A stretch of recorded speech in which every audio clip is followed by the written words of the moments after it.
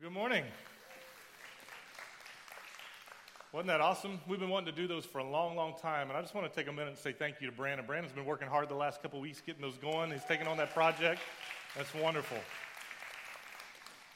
And when we do it that way, you know it's going to happen fast and the same way, both services. Now, I am just curious. I wonder how many of you, when she started talking, looked back at Next Steps to see where she was sitting and then realized she wasn't there. I was kind of doing that first service, so... Well, today, as she mentioned, marks the last day of experiencing God here on Sunday mornings. Our groups are going to continue over the next couple weeks to wrap up. We're actually on week 11 this week. There's 12 weeks in the study. But believe it or not, next week we'll be starting into our Christmas series. Can you believe that we're already back around to Christmas time? It's hard to believe, isn't it? There's going to be some really cool things going on, some exciting things happening, and you're going to want to be here. So make sure you make plans to be here next week and be a part of that. So as we start today, I want to take a moment and kind of go back and review. And I did this a few weeks ago when I spoke. We reviewed like week by week to talk about what we've been learning.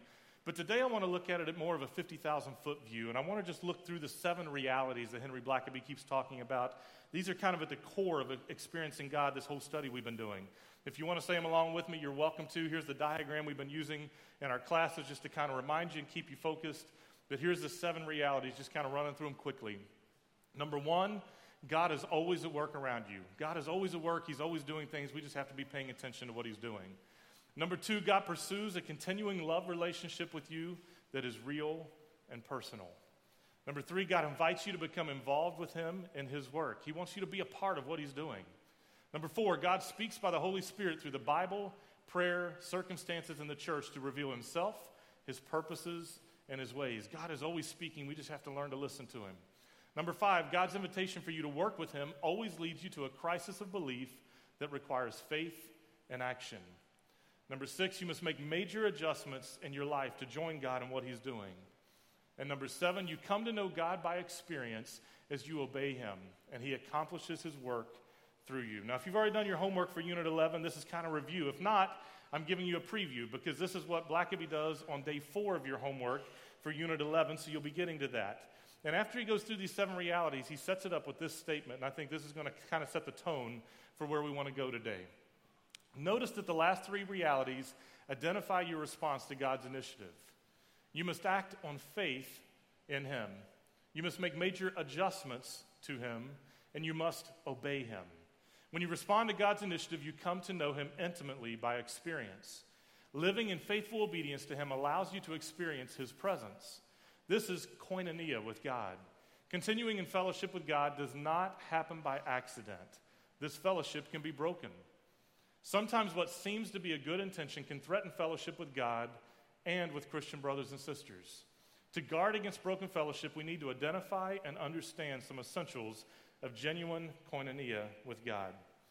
Now, this idea, koinonia, that he's talking about, he defines it primarily as fellowship.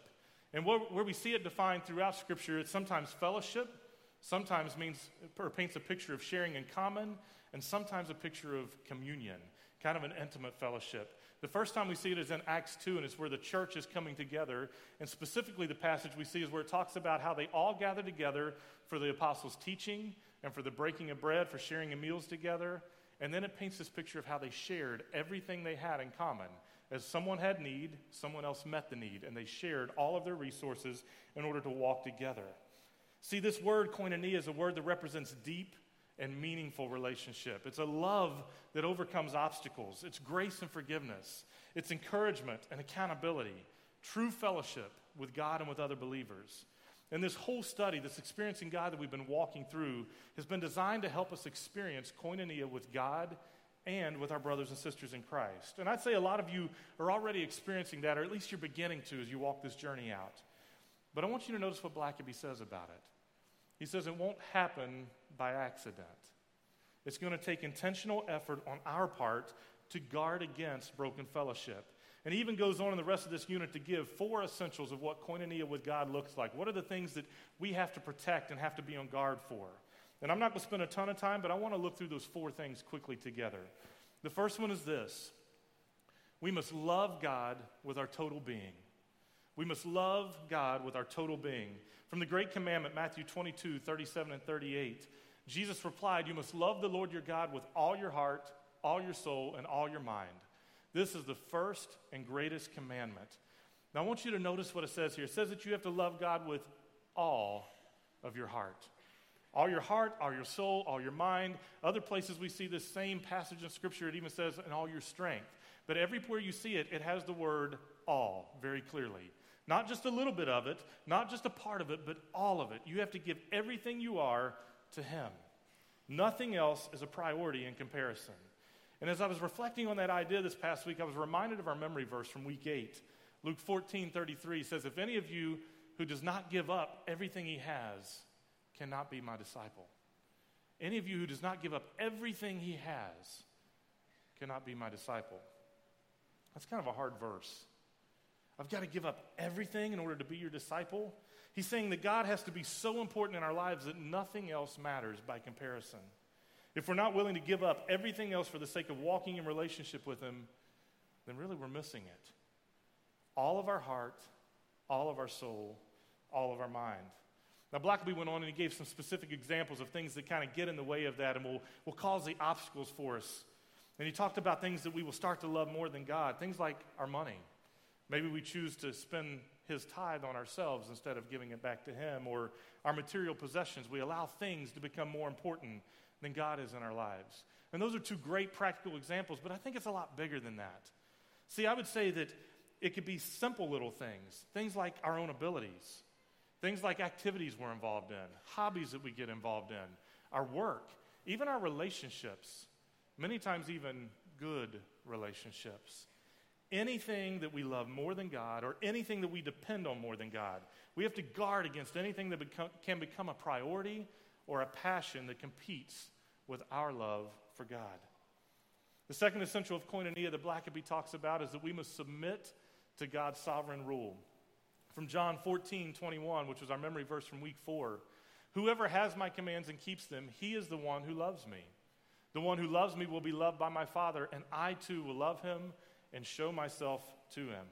Now, this really is just building off of the first essential that he talked about, because it's still all about love. Our love for God looks like obedience.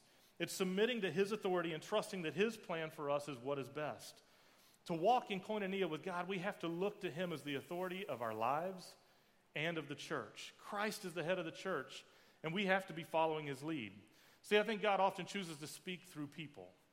But we can't just be following a man or a woman. We have to be following after God. We have to be following Christ. If you're only following Stivey or Dave or myself or one of our other leaders here at TBA, we're in big trouble. And some of you know me well enough to know how true that is. But if you're just following a man, we're in trouble. We've got to be following Christ. He is the head of the church. I think Paul said it best when he said, "Follow me as I follow Christ," with the emphasis being on Christ and what he was doing, not on Paul, even as great of a leader as he was. In his letter to the church in Corinth, Paul went on to talk about how following a person rather than Christ is childish, worldly, and spiritually immature. Those aren't words that I want to be descriptive of me. I don't know about you. See, we walk together in fellowship and we depend on each other. And I would even say very clearly that God assigns leaders within the body of Christ. That's part of how the family all works together. But each of us has to be looking to Christ as our authority, not just another person. And we all must be willing to be obedient to Christ in order for TBA to be the church that God's calling us to be. The third essential of koinonia that Blackaby talks about, we must experience God in a real and a personal way. And I took this quote from him when he was talking about this. Koinonia is threatened when you allow anyone or anything to make you a spectator rather than an active participant in relationship with God. Pause right there and let that statement sink in just a second. Koinonia is threatened when you allow anyone or anything to make you a spectator, key word, rather than an active participant in relationship with God. You must encounter God firsthand, or you will become passive and apathetic. If you do not continually encounter God firsthand, your fellowship with God will grow cold. You will quit caring about God's concern for his church, his kingdom, and the lost world. In other words, your walk with Christ cannot be associative. I know way too many people who have this associative relationship with God and with the church. They love to tell people things like, well, I go to TBA because we serve in the Highland City community, or we have a homework club, or we travel to Honduras and we're walking in relationship with this community there and with this church, and there's all these cool things happening, or we have small groups and people are growing because of the relationships that they have there. The only problem with those statements, as you well know, is that often when we say we, that person's not included. It's kind of like your boss coming to you and going, we need to increase our sales next month. That doesn't mean your boss is going out to find sales. It means you're going to go out and find new sales next month, and we are going to get the credit for it, right? Isn't that how it works? It's associative. Our walk with Christ has to be engaged and active. We can't just attend church. We have to be the church. We can't just show up for small group. We need to engage in small group. We need to be building relationships, encouraging one another, holding each other accountable, doing life together, being willing to be vulnerable, being willing to speak the truth in love when we need to.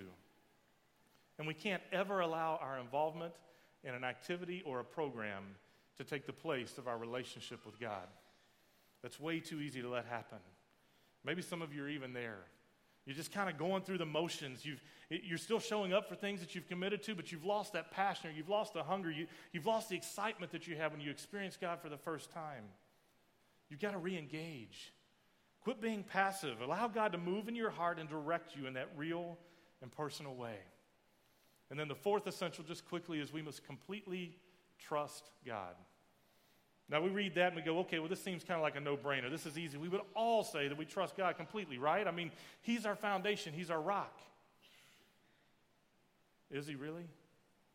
I mean, do we trust Him when everything falls apart too, or just when things are going well?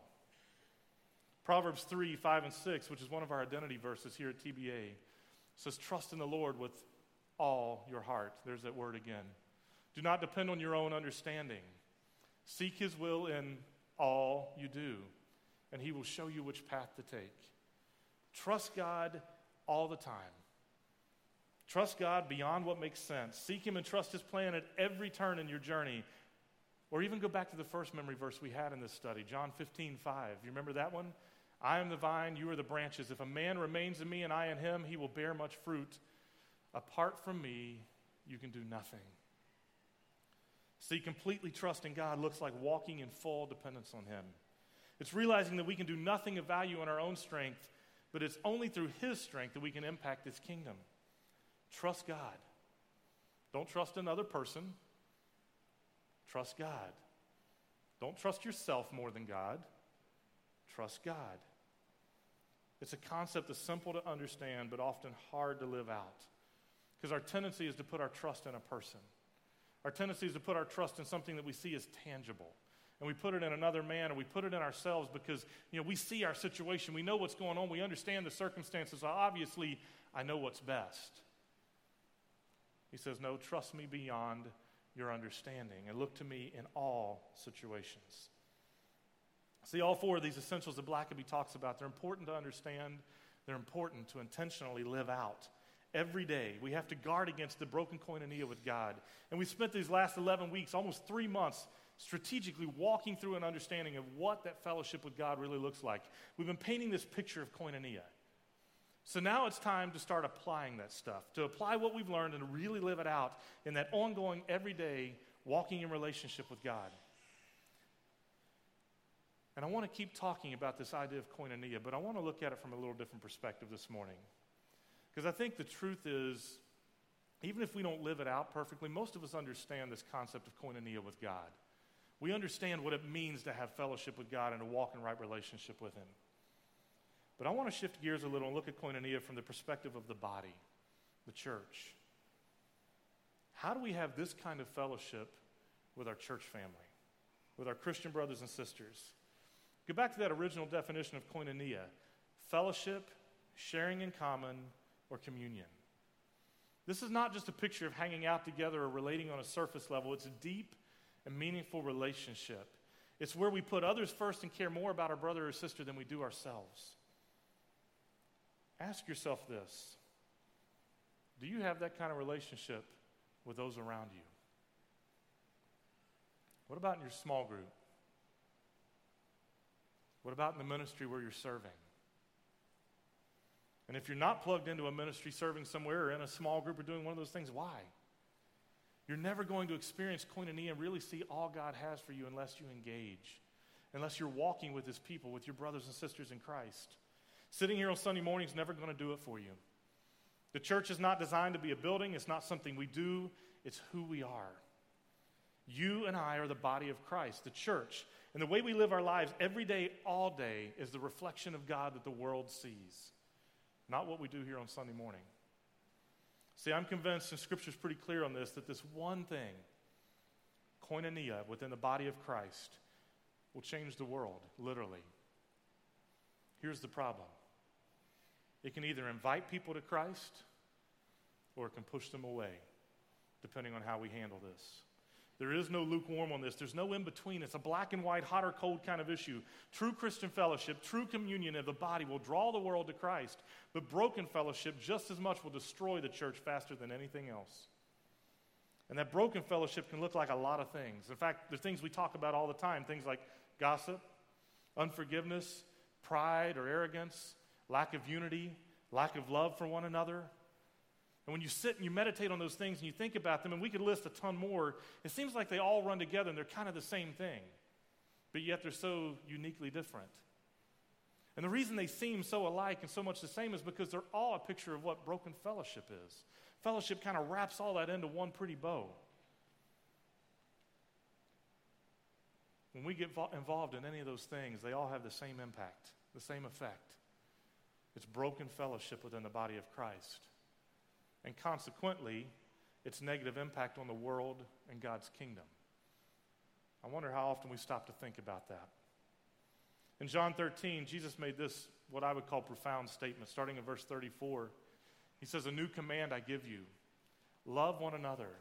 As I have loved you, so you must love one another. And by this, everyone will know that you are my disciples, if you love one another."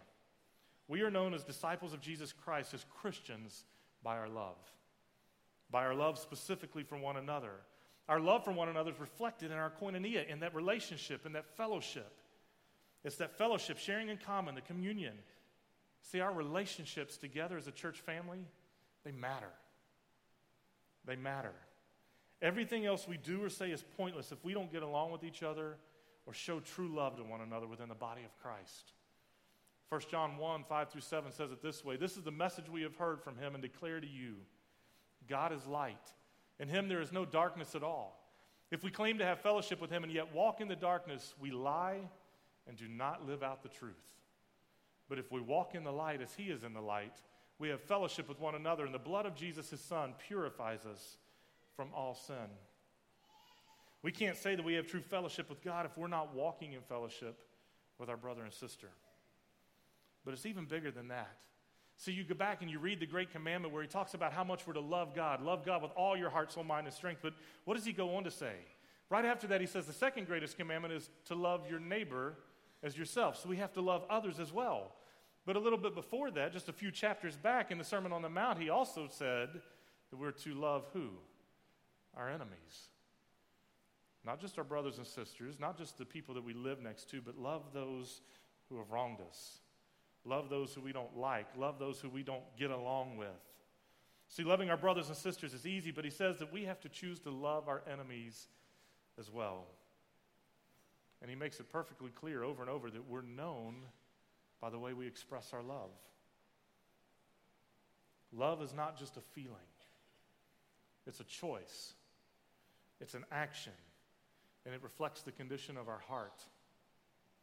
If you go back to page 231 in your homework from this week, Blackaby lists out all kinds of scriptures from 1 John. And one after another clearly states that we have to love our brother and sister.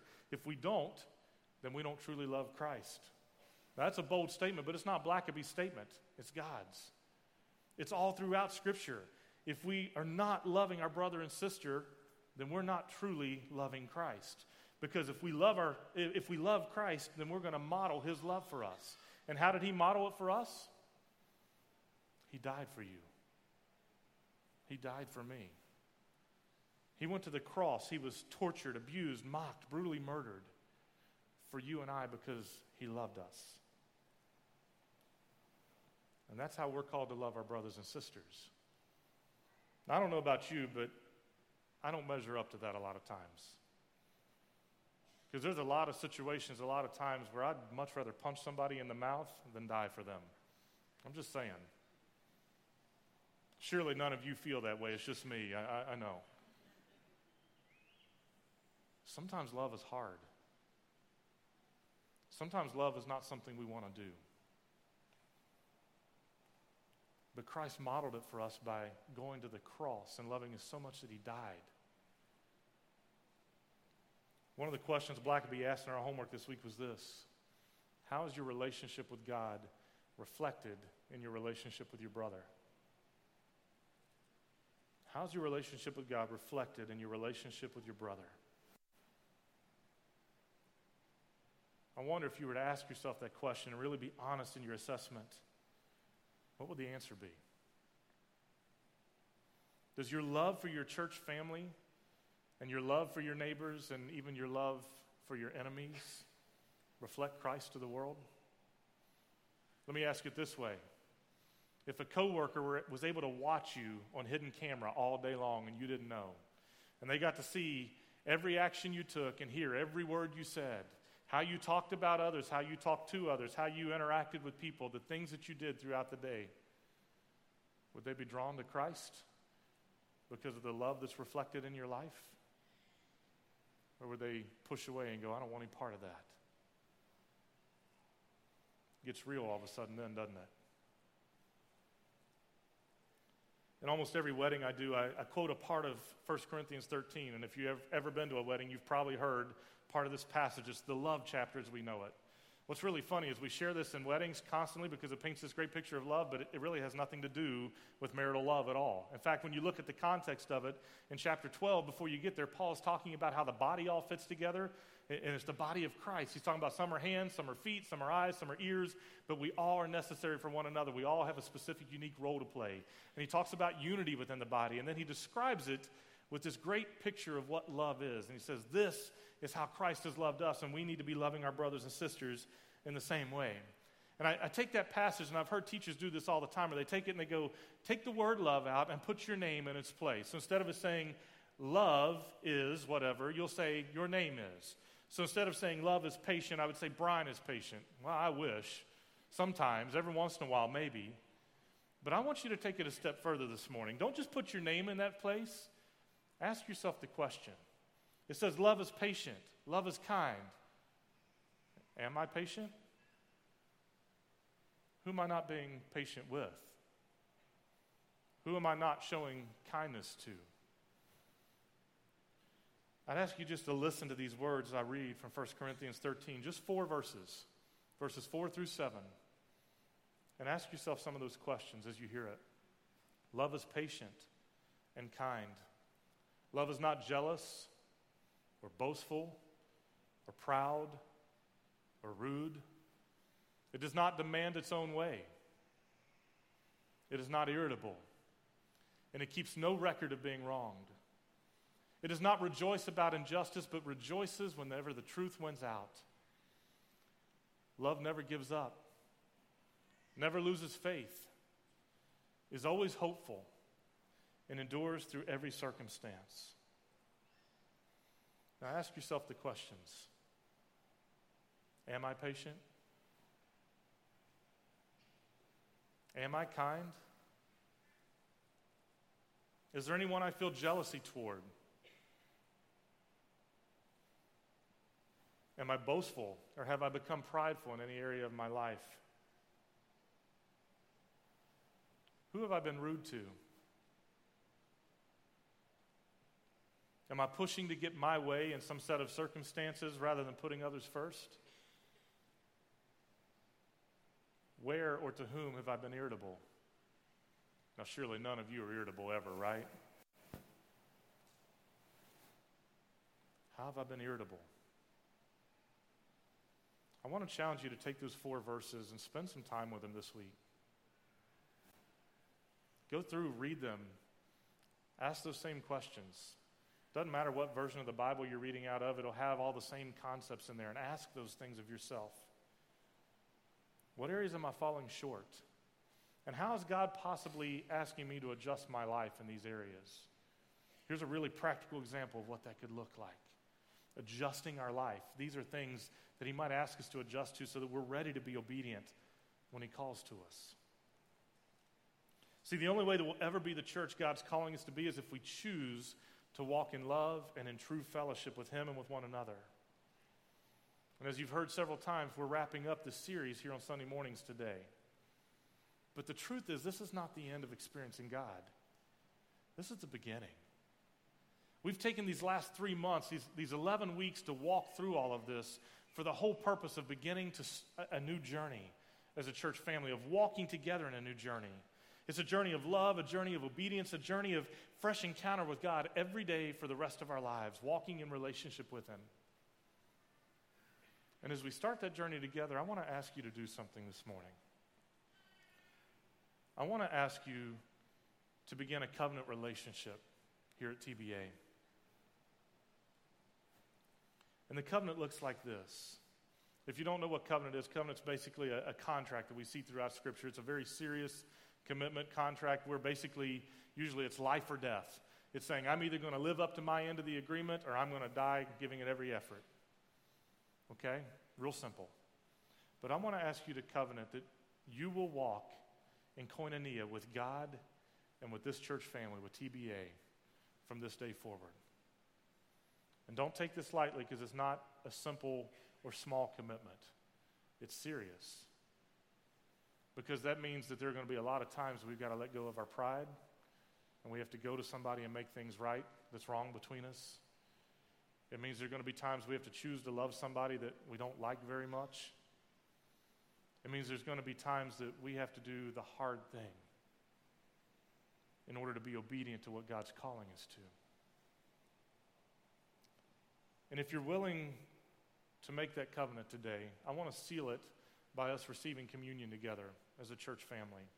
You always see covenants being sealed in some form, and I thought, what better way than to receive communion? It's Christ's covenant with us, his covenant of love and grace that shows how he modeled love and what he's calling us to. But before you come and receive communion, I want to make sure that you're serious about making this commitment. In fact, let me just be really blunt. Don't come and receive communion this morning if you're not walking in koinonia with your brothers and sisters or with God. If things aren't right, this is not the step for you to take. 1 John 4, starting in verse 7, says this: Dear friends, let us continue to love one another, for love comes from God. Anyone who loves is a child of God and knows God, but anyone who does not love does not know God, for God is love. God showed how much he loved us by sending his one and only Son into the world so that we might have eternal life through him. This is real love, not that we loved God, but that he loved us and sent his Son as a sacrifice to take away our sins.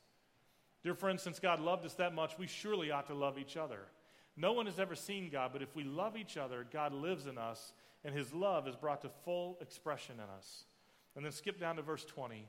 It says, if someone says, I love God, but hates a fellow believer, that person's a liar. It's pretty blunt. For if we don't love people we can see, how can we love God whom we cannot see? And he has given us this command: those who love God must also love their fellow believers. See, again, the Bible's really clear on this whole love thing. We must love one another. It's a command that we see throughout Scripture over and over and over and over and over. Our love for one another is a reflection of our love for God. So I'm going to tell you this. If you have something against your brother or sister here this morning, you need to go and make it right. Whatever that takes, reconcile, forgive, extend grace, show true love. You have been forgiven of much, and you must extend forgiveness as well. Colossians 3:12-15 says it like this: since God chose you to be the holy people he loves, you must clothe yourselves, listen to this, with tender-hearted mercy, with kindness, humility, gentleness, and patience. Make allowance for each other's faults and forgive anyone who offends you. Remember, the Lord forgave you, so you must forgive others. Above all, clothe yourselves with love, which binds us all together in perfect harmony. and let the peace that comes from Christ rule in your hearts. For as members of one body, you are called to live in peace and always be thankful. In 1 Corinthians 11, as Paul's talking about the Last Supper or communion, he tells us to examine ourselves before we receive communion and not to partake in an unworthy manner or we're sinning against the body and blood of Christ. See, I think we've seen clearly that if we're not walking in fellowship with our brother and sister, we're not walking in right fellowship with God. That may not be easy to hear, but it's the truth of Scripture. So let's make those things right and then share in this special time of communion with one another, sealing a covenant that says, I'm going to walk in koinonia with God and with my brothers and sisters, so that we are in a place as a church that is prepared and ready and adjusted to be obedient to whatever God asks us to do to accomplish His purposes and His ways. Band, you guys go ahead and come up. I want to give you a couple logistics of kind of what this looks like this morning. We've got 4 stations for communion here in the front, and then there's 2 stations in the back. The stations here in the front, I would basically ask that you just take a few moments and examine your heart. And if you come to a place where you feel like everything's right, you're walking in koinonia, your fellowship is right with God, your fellowship with your Christian brothers and sisters is right, you're loving people the way you're supposed to, then I would ask you to come and receive the elements here just when you're ready. And the way we'll do that this morning, if you've not taken communion with us before, the fancy word for it is intinction. That's really just a big word that means take the cracker, dip it in the juice, and put it in your mouth. Okay, I'm kind of a plain and simple guy, so I'm just going to tell you plain and simple how we do it. I would ask that you not drink out of the cup. For all the germaphobes in the room, it'll give them a little protection and feel good, okay? Just take the cracker, dip it in the cup, and then receive the elements. But for some of you here this morning, the truth is you're sitting there and God's probably speaking to your heart because you know there's some things that aren't quite right with somebody else in your life. Your brother or sister may be your spouse. It may be a friend, a coworker, somebody you're in a small group with, somebody you're serving with, somebody that just kind of rubbed you the wrong way last Sunday. I mean, we're people. We're all broken. These things happen. Relationship is a struggle. It's not easy. So for some of you, maybe you need to take some time to make that right this morning. And you can do that however you need to. If you need to step out in the lobby and make a phone call to somebody, if you need to go to them, you can do that in a couple ways. There's some space in the back that you can go and talk to somebody, a little more private. You can go to them here in the crowd and talk to them. You can go over to the next steps. Somebody will be happy to talk with you or kind of walk you through some things and pray with you, whatever you need to do. But I'm going to challenge you to make the choice to extend forgiveness, to show grace, to show love, and to make those things right so that you can walk in koinonia with your brother and sister. And I want to pause right here for just a moment because I kind of said this a while ago, but I want to reiterate it.